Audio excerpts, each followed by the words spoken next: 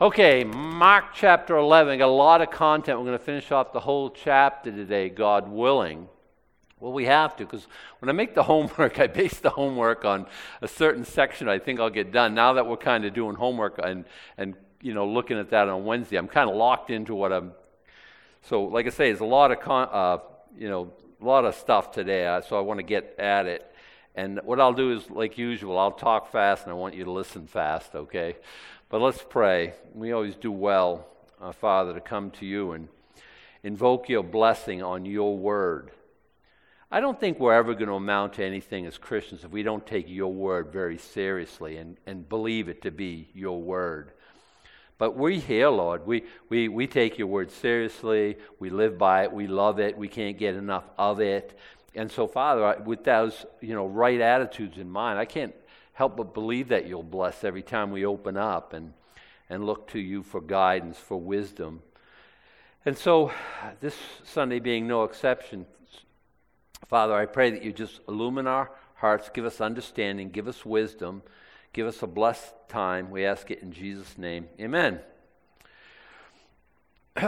We ended with verse 11 last time. Jesus entered in Jerusalem into the temple, and when he had looked round about upon all things, and now the eventide was come, he went out unto Bethany with his 12. So verse 12 now, and on the morrow. So that would be Monday, seems to me, after the triumphal entry, which we pretty much know to be Sunday. We call it Palm Sunday because of the palm branches and stuff like that. And there's also coats thrown down. We don't call it Coat Sunday. I always wondered.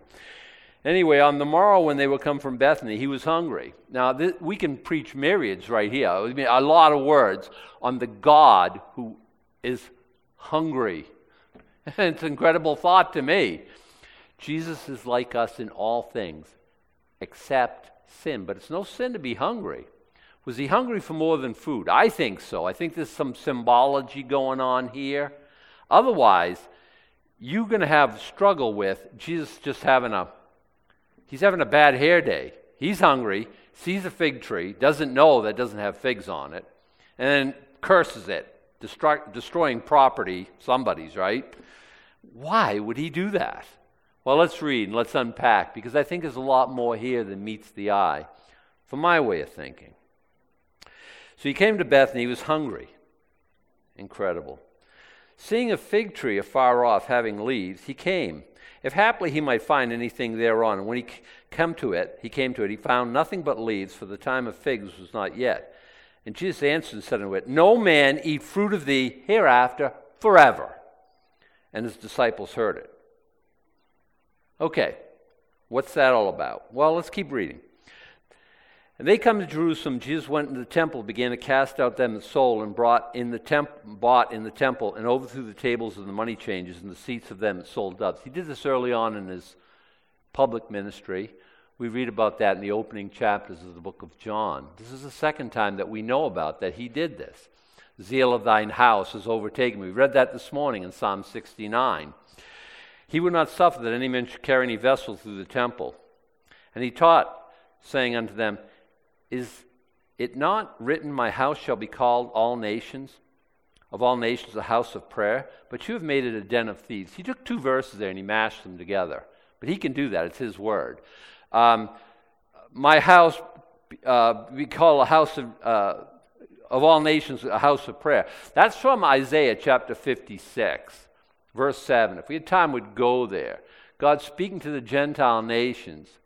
And he says, the stranger that's attached themselves to Israel, you'd be just like sons.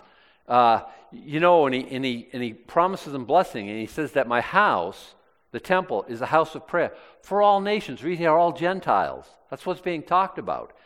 God isn't exclusive to Israel. Never was. Never was. He said to Abraham, in you shall all the nations of the world be blessed. The Gentiles were not an afterthought of God.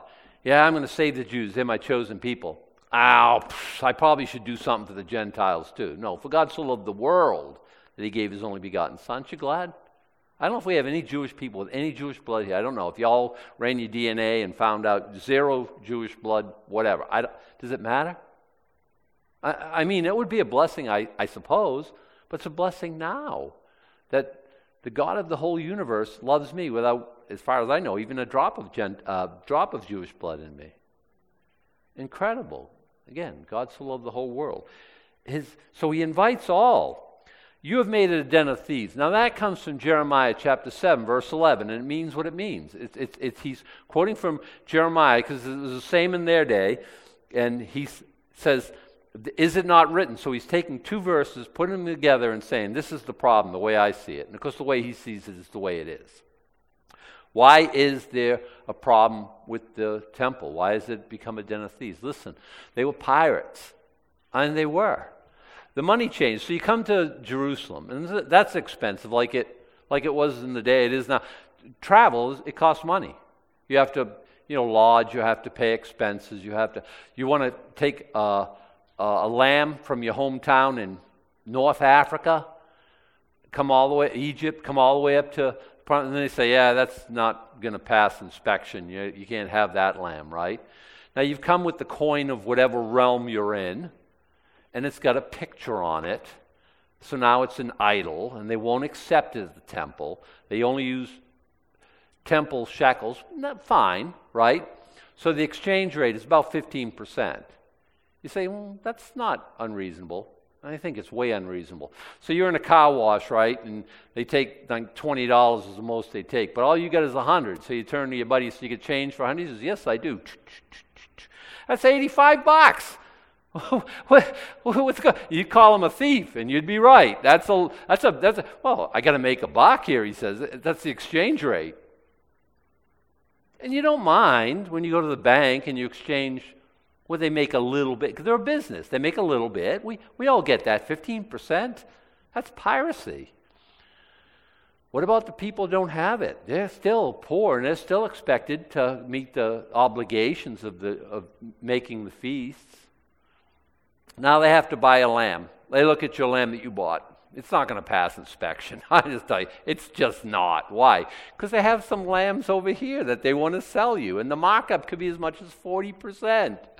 A lamb probably is, like if you bought a lamb now, it'd probably cost you like, I don't know, $200. Imagine paying $280 for it. Same lamb you get away from the temple for $200. It's big business. And they got you coming, and they got you going. They're the only game in town. So if you're going to worship God, you're going to pay for it through the nose. You think God wanted that? Now you think, okay, they make they bring up a lamb, they feed it, they nurture it, they take care of it. There are wages involved and stuff like this. So $200 is or whatever. The first century shekels, whatever, 200-ish. I'm just pulling these numbers out of the air. All I'm saying is that's where you pay the $200. If you bought a lamb now, and it costs you, is what it costs you. And you understand. I don't have a lamb. I want a lamb. It's going to cost me money. But the insane markup, that's the part that Jesus is having a problem with. You guys are just pirates.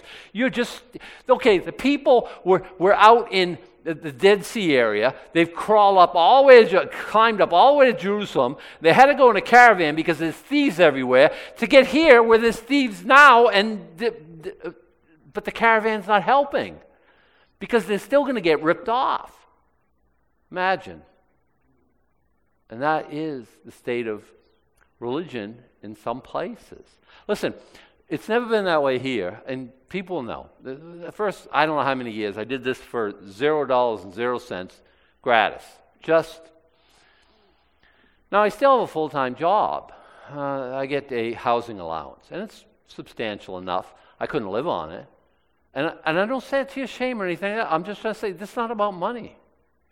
It's not. I work more than 40 hours a week to take care of myself, and I would do this for free. It's got nothing to do with that. And when we first started, we didn't take up an offering because we just didn't want people to be confused that, okay, time to get fleeced. Come on, take out your wallet. Now, the elders directed me during the service, we will do this. And I'm not against that because it's an act of worship and it's part of a worship service. Okay, most churches do that, and people expect that that would happen, and that's fine. I don't, like I say, I'm not me, and it's not me versus the elders in this. It's simply not. Okay, but I always want to let people know, and I say very often, okay, you're visiting here, put your wallet away, put your pocketbook away. We got this. Why do I say that? I don't want you to think it's about money. It's about anyone being fleeced. Yeah, the lights cost money, and the heating oil costs money, and the plowing costs money, and we give to missions and stuff like that costs money, but you all understand that. And so, and it's not obligatory, and whatever's given, the secretary would have a record of that, and she'd give you that for tax purposes, and I have no idea what anyone gives ever, and I've always insulated myself from that because I think it's wise that, like if I say this guy, and he's a big giver, he's going to get offended, and he's going to go and take his tithe check with him, and I better not say that. I never ever want to be in a position of that. I don't know who gives it, I don't know who does, and all I'm doing is the next verse and next verse. And if I step on your toes, it's probably because you need to move your toes. And I'm not apologizing ever for teaching the Word of God. I just say what I feel like needs to be said, let chips fall where they may, and I never go out trying to offend anybody, but the Word of God is offensive to me. Why shouldn't it offend you? It offended me long ago. So I'm reading it, and I'm thinking, and it's boiling my potatoes, and I'm just sitting there, and what happens? I repent, and hoping that'll be the same with you. But anyway, I'm going sideways here.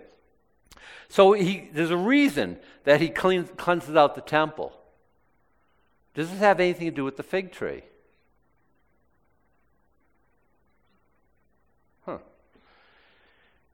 And the scribes and chief priests heard it and sought how they might destroy him.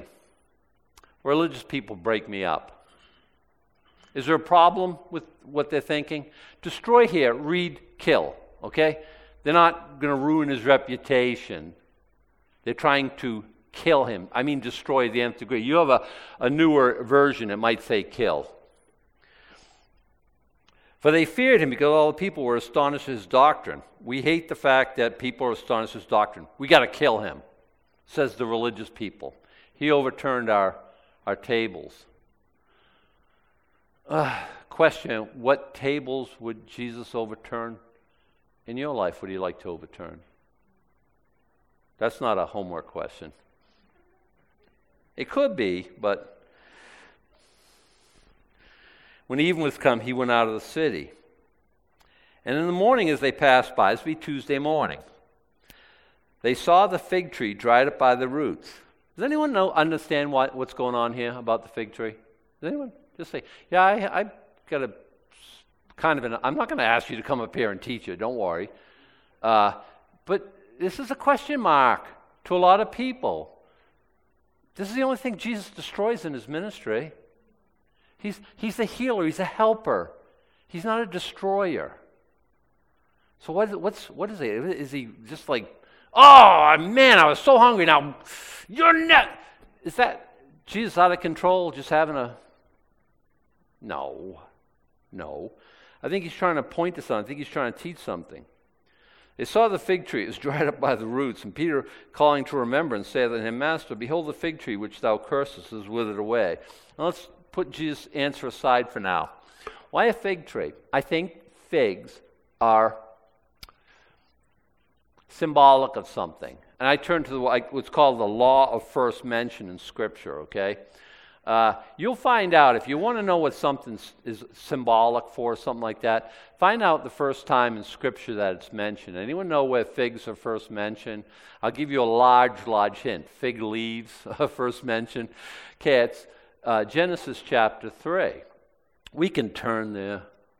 Yeah, I'm going to read fast, though. Say, we still got a long way to go. Genesis 3, now the serpent was more subtle than any beast of the field, which the Lord God had made. And he said unto the woman, Yea, if God said, You shall not eat of every tree of the garden, questioning the word of God. Don't listen to anyone who questions the word of God. You're already engaging in dialogue that it's not going to end up well. The woman said unto the serpent, We may eat of the fruit of the tree of the garden, but of the fruit of the tree which is in the midst of the garden, God has said, You shall not eat it, neither shall ye touch it, lest ye die. She misquoted, but that's fine. And the servant said, well, it's not fine, but it is what it is. And the servant said unto the woman, You shall not surely die.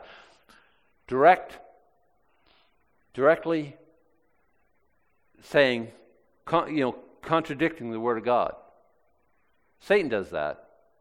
And Satan's emissaries do that. And I'm not talking about demons and devils, although they do. I'm talking about his flesh and blood emissaries. You're not going to die. God knows that in the day you eat thereof, that your eyes will be open. You shall be as gods, knowing good and evil. That's the promise. Satan always lies. You think you know good and evil, and you think you know it better than God. Spit out the fruit. You don't. You don't. The whole world is about, we know more than God about what's right and what's wrong. The whole world. It's called woke.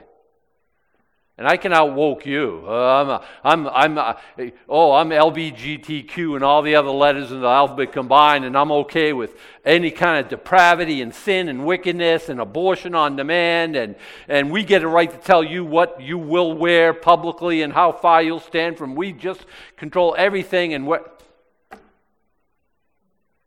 Excuse me? We think we know good and evil. We don't even know how many genders there are. The Bible says in the beginning, God made them male and female. See, male, female. Huh. Where were they up to 57 last time? Anyone counted? Yeah, we know good and evil. Or Satan's a liar. When the woman saw the tree was good for food, and that was pleasant to the eyes, and tree to be desired to make one wise, she took of the fruit thereof and did eat, and gave also unto her husband with her, and he did eat. I always say the Puritans had this saying, when Adam was away, Eve did play. Stop it. He didn't go anywhere. That's ridiculous. She did eat. She took of the fruit thereof and did eat, and gave also unto her husband with her, and he did eat. I've talked to men, I didn't do nothing. Yeah, I know, that's kind of the problem. You're just like your great-grandfather Adam, did nothing. Let the serpent engage with his wife.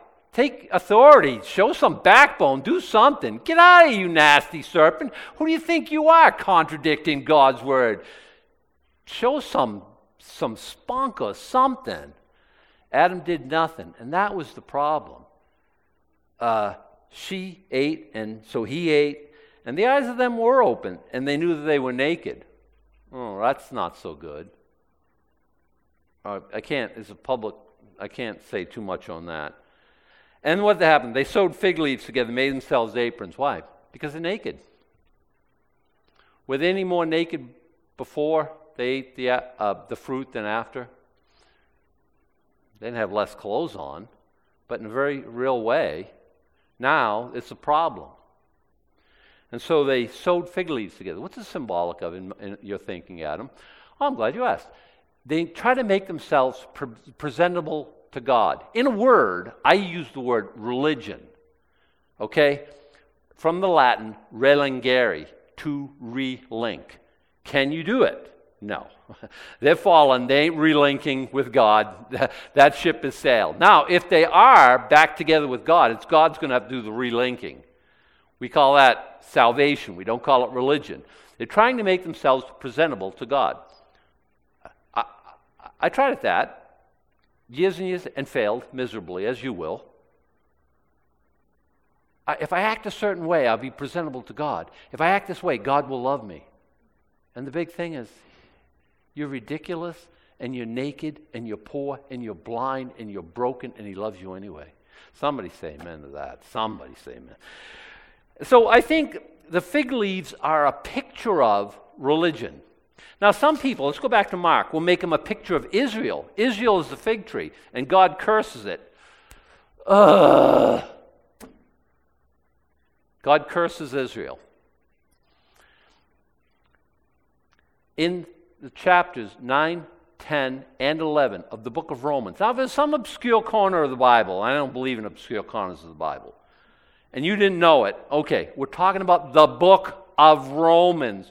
Romans chapter 11, and I think it's verse 27. You don't quote me on that. You can look it up. All Israel will be saved. This Jewish man, a rabbi, we know him as Paul the Apostle, wrote 3 chapters in the New Testament, book of Romans, the gospel of Jesus Christ, salvation explained, and he takes 3 chapters to show God's dealings with Israel. If God turned his back at Israel, would you want the salvation that God offers that's very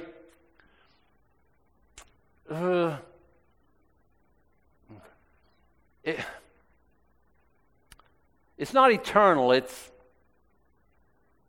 if you keep all the do's and you don't do all the don'ts, it's not eternal life. It's conditional life at best. Do you want that? If God can't keep his promise to Abraham, could he keep his promise to you? So anyway, here it is. Fig leaves, I think, are a picture of religion, trying to make yourself presentable to God. And he curses it. It looks good. It's green. There's foliage there. But there's no fruit. Religion will never produce fruit. Does God want fruit? I think that's what he's hungry for. Oh, he's hungry like you and I would think of hunger, but I think he wants to see fruit in this nation that he called. And when he looks at the temple, there's no fruit, there's piracy. And he's had a belly full of it, and he just lets them know about his displeasure.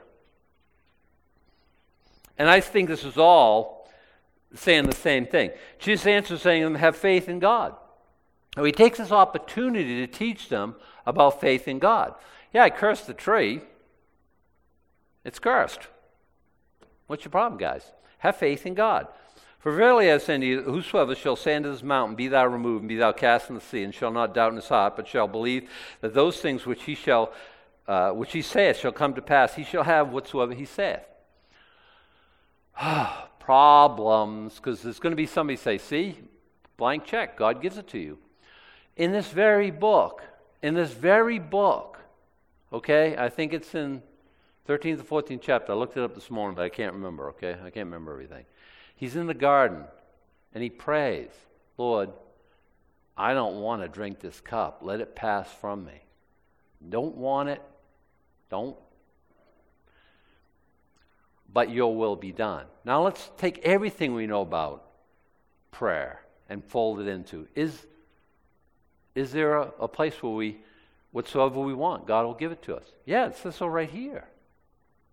And mountains being removed is an idiom for difficulties being solved. I never saw an actual mountain, that's to say a big mass of land being thrown into any ocean anywhere. So nobody's ever exhibited the right amount of faith. People will say, well, it's, and they have faith in faith, and they will say a lot of things about it, but reality always hits it at some point, and they always come crashing into earth. They talk about, how great faith they are, and I say, really? Go to Children's Hospital and empty it out. How come you're not hanging around the emergency room and someone comes in with a gunshot, say, be healed, raise them right up? I mean, why do we have doctors anyway? Why don't we just have faith people? I mean, you're going to hit reality at some point. It doesn't work that way. You don't speak reality into existence.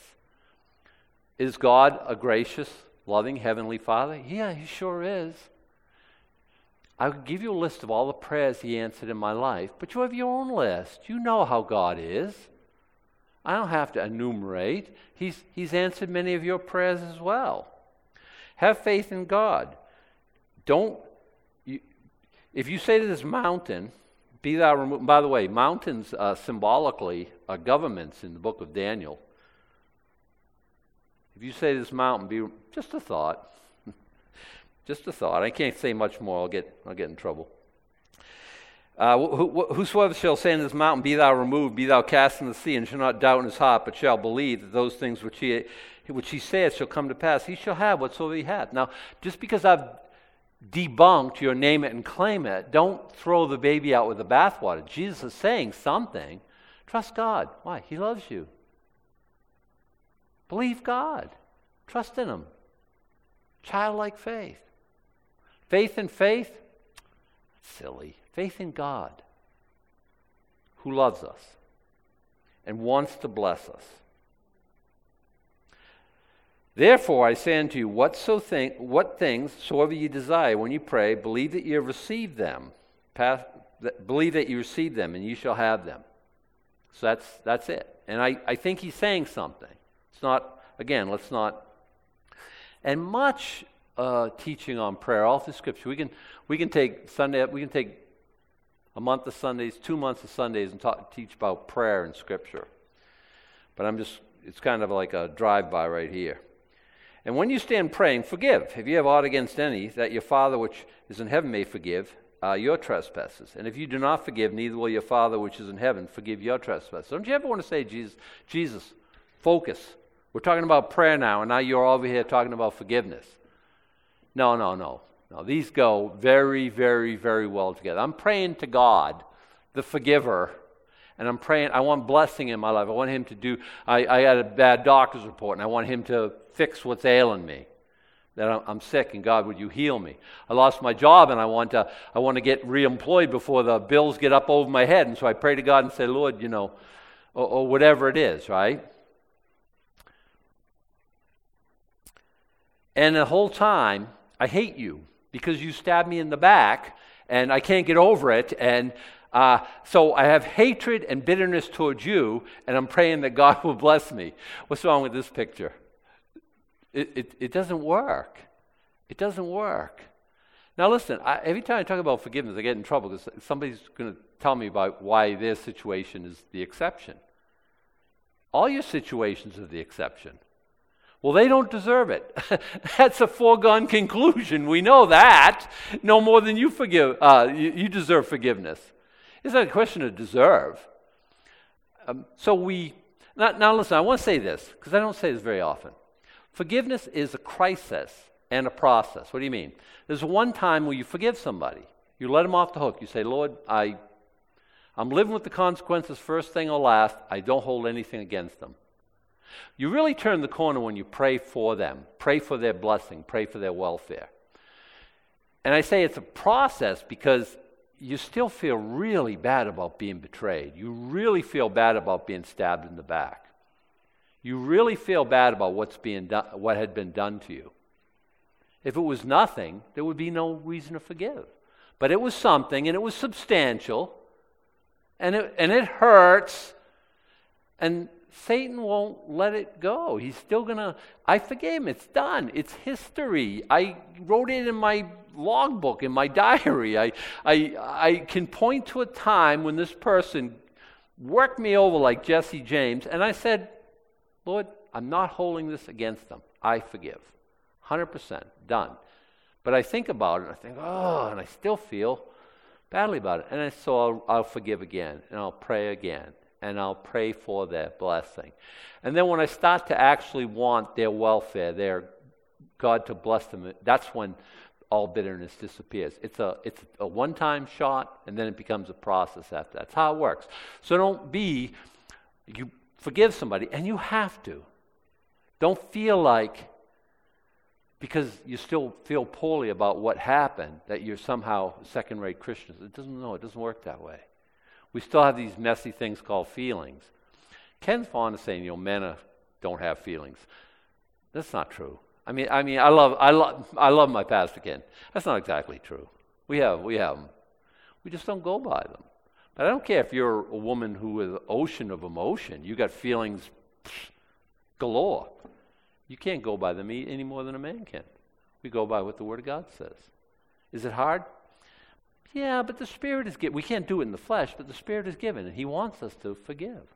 Or you'll have bitterness. If there's a third option, I promise, I promise to you, I would tell you.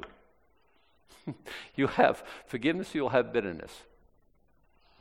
I want forgiveness. And I don't want to stand praying and think of myself, but I want this person to drop dead.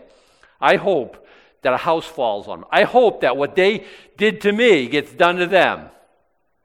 Oh yeah, by the way, Lord, bless my circumstance. What? No, he's teaching, right? You want to pray, you want to believe, you want to trust God, And add to that, you want to forgive. Okay? Let's keep moving. And they come again to Jerusalem, as he was walking in the temple. They come to him, the chief priests and the scribes and the elders, and say unto him, But what authority doest thou these things? Who gave this authority to do these things? Authority is a big question. Who gave the governess authority to close down church? Emergency powers. The First Amendment sure didn't. Authority is a big thing. When do we submit and when do we rebel? Authority is a big thing in many aspects of your life. Work, the boss is the authority. Government, the governmental authorities. In civil matters. The house, the husband's the head of the home. Unapologetically. Yeah, I say crazy things like that. I believe that in my whole heart. So I tell my wife, this is what's going to happen, and I just work, treat her like a serf, and just God's the head of our marriage, okay? So we can argue about but parents are over the children, and husbands over the wife in a loving, Christ-like, godly way. If he's doing it right, she won't chafe under that authority any more than we chafe under the authority of Jesus Christ. In church, it's the elders, okay? It just is. I have authority in my life. Will God bless when I'm not under authority at all? He can't. He put these things in place. Don't tell me what to do. I don't care. I'll do what I want to do, and that has to fall. Don't we understand that? That has to be dealt with. God will not wink at us disobeying his word. I'm just telling you how it works, okay? Authority is a big question. When can you rebel against authority? When they're telling you to do something against the word of God. Then not only can you must. So I'm the head of my house, and I say to my wife, hey, let's get involved in sin. Let's take drugs. Let's do it. And she says, love you? No. Good girl. That's great. That's what she's supposed to do.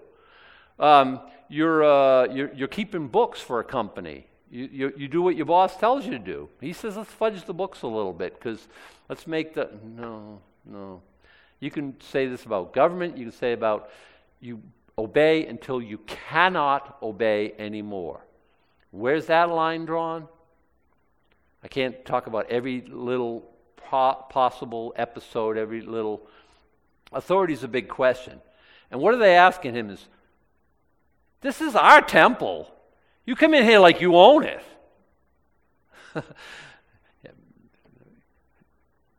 Yeah, God's not welcome in his own house. It's kind of funny to me if you think it all the way through. And you go upset in we got a way to do this. We got a status quo. We're religious people. We're professionals. You didn't graduate our schools. I don't know who you think you are, is what they're saying. It's an authority question. By the way, he will answer them. He says he's not going to, but he will.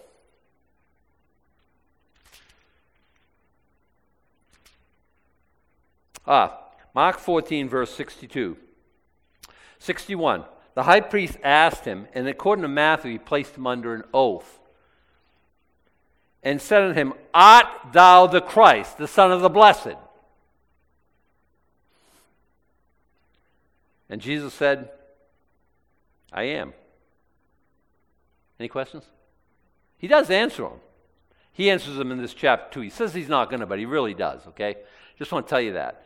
And ultimately, that's the answer. Yeah, I am. Whose authority? Me. I'm the Christ. My authority. God told me. That's the answer, okay? And it really, really is. I am. And you shall see the Son of Man sitting on the right hand of power. You want to talk about authority? And coming in the clouds of heaven. Now that's, what do they glean from that? Coming to set up his kingdom. Oh, you want to talk about authority? Well, that's a story for another time. Let's go back to Mark, though. By what authority doest thou these things? Verse 28. Who gave thee this authority to do these things? Jesus answers unto them, I will also ask of you one question, and answer me, and I will tell you by what authority I do these things. You ask me two questions, I'll give you one question. And if you answer my question, I'll answer your question. Fair enough? The baptism of John, was it from heaven or of men? Answer me. Oh my goodness. I love Jesus so much. I mean, I love Jesus so much. Don't you love Jesus so much? I love this because they can't answer this. If they say, well, you know, we think John was a prophet, then why didn't you believe him when he said about me, behold the Lamb of God, which takes away the sins of the earth? He can't say we believe John was a prophet. He called us a brood of vipers. I don't think we're going to buy into the John is a prophet theory and his authority came from heaven. I don't think we're going to do that. So why don't they just say it's of men? Oh, because they're too weaselly. Because they got no spine. A man with no spine, even a woman with no spine, it's such a sad thing. That's such a sad thing, isn't it? They got no, and they reason with themselves, saying, if we shall say from heaven, he will say, why then did ye not believe him? But if we shall say of men, they feared the people. For all men counted John that he was a prophet indeed. Was he? Oh yeah. Jesus said the greatest one, born of men, accepting himself, of course. Yeah. And if we say, no, he's no prophet, we're going to get stoned. It's going to go ugly. It's going to go bad in a hurry. I say, cowardice is an ugly thing. Say what you got to say. Say the truth. And let God worry about the consequences. They answered and said unto Jesus, we cannot tell. And Jesus answering saith unto them, neither do I tell you by what authority I do these things. Is Jesus really withholding information? You can look at it that way. I think he's saying, listen, if you don't recognize John's authority, you don't recognize mine because they came from the same place.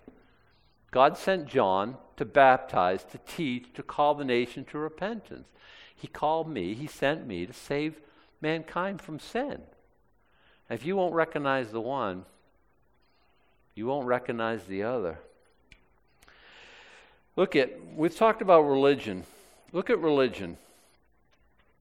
I'm afraid I can't say the obvious truth because it puts me in a bad light. He called me look at religion, piracy, out and out stealing.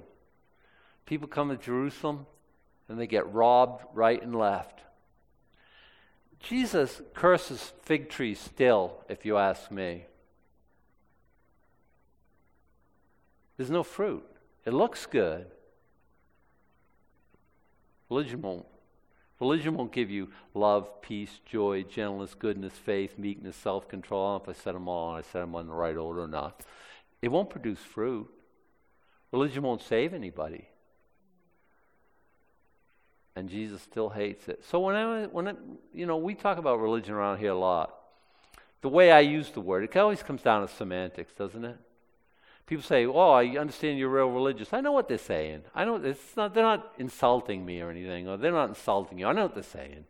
They're saying you believe in God, you take your spirituality very seriously, you actually have faith, and you believe there's a God who can do things and benefit you.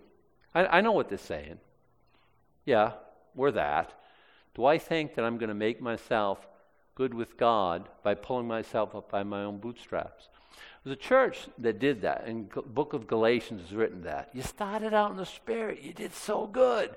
And now can you be made perfect in the flesh? And so many of us take that. I hope you're not right there this morning. So many of us take that road. We get saved. It's a spiritual work, and God's working in our heart. And then we want to please God, and we take this side road of legalism. It doesn't please God. It simply, God says, what is good? And what does the Lord require of thee? Do justly, love mercy, walk humbly with thy God. it's kind of easy peasy when you think it all the way through. Okay, I ran through these verses like crazy, man. So the unthinkable has happened. We're done early. Saying I can get my money's worth. Next week I'll go like 20 minutes over to make up for it, okay? Let's stand and pray, and our worship people will send us out of here in song.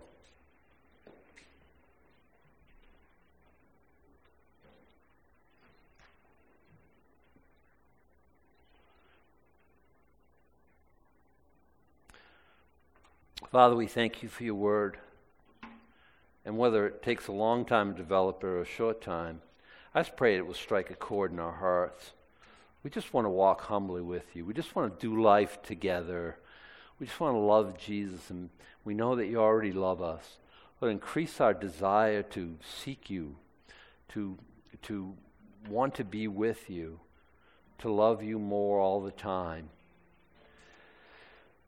Now may the Lord bless thee and keep thee. The Lord make his face shine upon thee and be gracious unto thee. The Lord lift up his countenance upon thee and give thee peace. Amen.